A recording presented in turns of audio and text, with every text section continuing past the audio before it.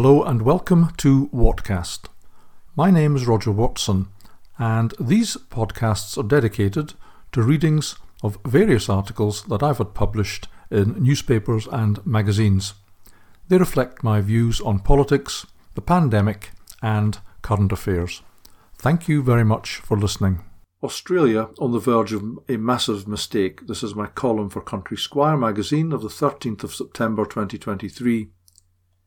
I'm not an Australian, and what happens there is probably none of my business, but that won't stop me having an opinion and expressing it. I've had a long love affair with Australia, having worked there, and with many relatives residing there. I've made countless visits. There has been an Aussie branch to my family for as long as I can remember. Courtesy of one of my relatives, I was sent the Eurofficial Yes-No referendum pamphlet recently with the reminder, as with many things in Australia, voting is compulsory. The forthcoming referendum, to be held on 14th of October, is on the Indigenous voice. I can predict with certainty, but in the hope that I'm wrong, that the proposals for an Indigenous voice will be approved. The Indigenous voice, to all intents and purposes an Aboriginal and Torres Strait Islander Parliament, has long been demanded by Australia's Indigenous people. The outcome will be yes because, having read the pamphlet, the case against is made with logic and facts, whereas the case in favour is made with rhetoric and passion. The latter will inevitably swing the vote among Australians, long used to being shamed about their history with regard to the Indigenous people.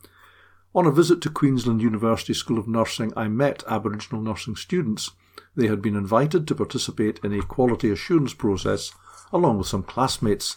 An assessment team asked the nursing students to answer a few questions.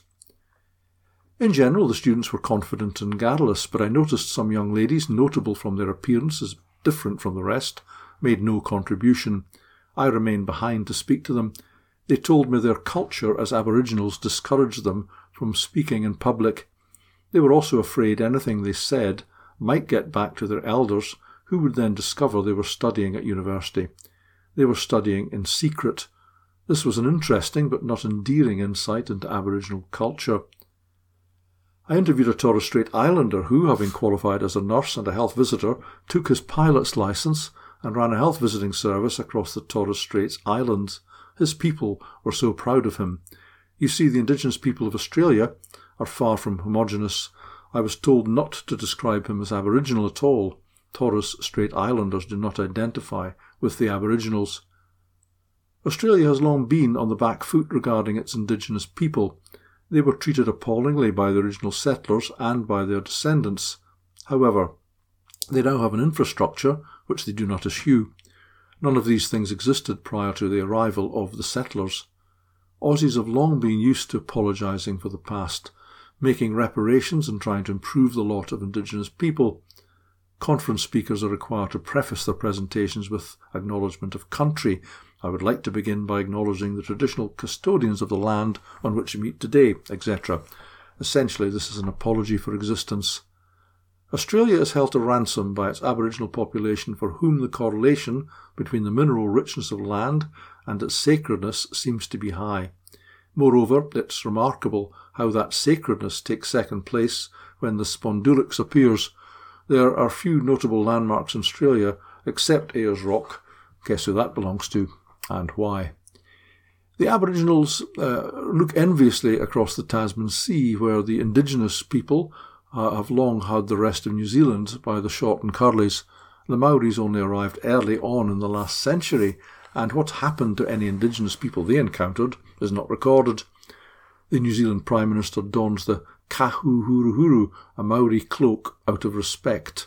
Visitors to their meeting places, a marae, including senior politicians and royalty, are subjected to the pauri, which involves a hideously tattooed warrior threatening them with a spear. I've been to New Zealand, but never visited a Maori settlement, as I swore any spear-wielding warriors would be met with such a kick in the knackers they'd never leave the marae again. And don't get me started on the All Blacks haka. But back to poor old Australia, which is on the verge of making a massive mistake. Before voting, citizens should at least read the pamphlet to both sides. The case for contains proposals, the details of which remain to be worked out. The case against, including statements by Indigenous people, warns that the very vagueness of their opponents' proposals could hold the rest of Australia to ransom forever. If the Aussies need a model for how this could go, then they should take a look at Scotland. I warn you as a Scot, if ever the thin edge of a wedge, it was in the creation of the Scottish Assembly in 1978. Inevitably that became the Scottish Parliament in 1999. If enough referenda are held, Scotland may eventually gain irreversible independence. Independence, that is, except in matters of finance, on which they are and will remain utterly dependent on the rest of the United Kingdom. In Australia, the Voice will most probably lay the tracks for an enormous gravy train from the coffers of the Australian taxpayers into the pockets of the most vocal and charismatic Indigenous leaders.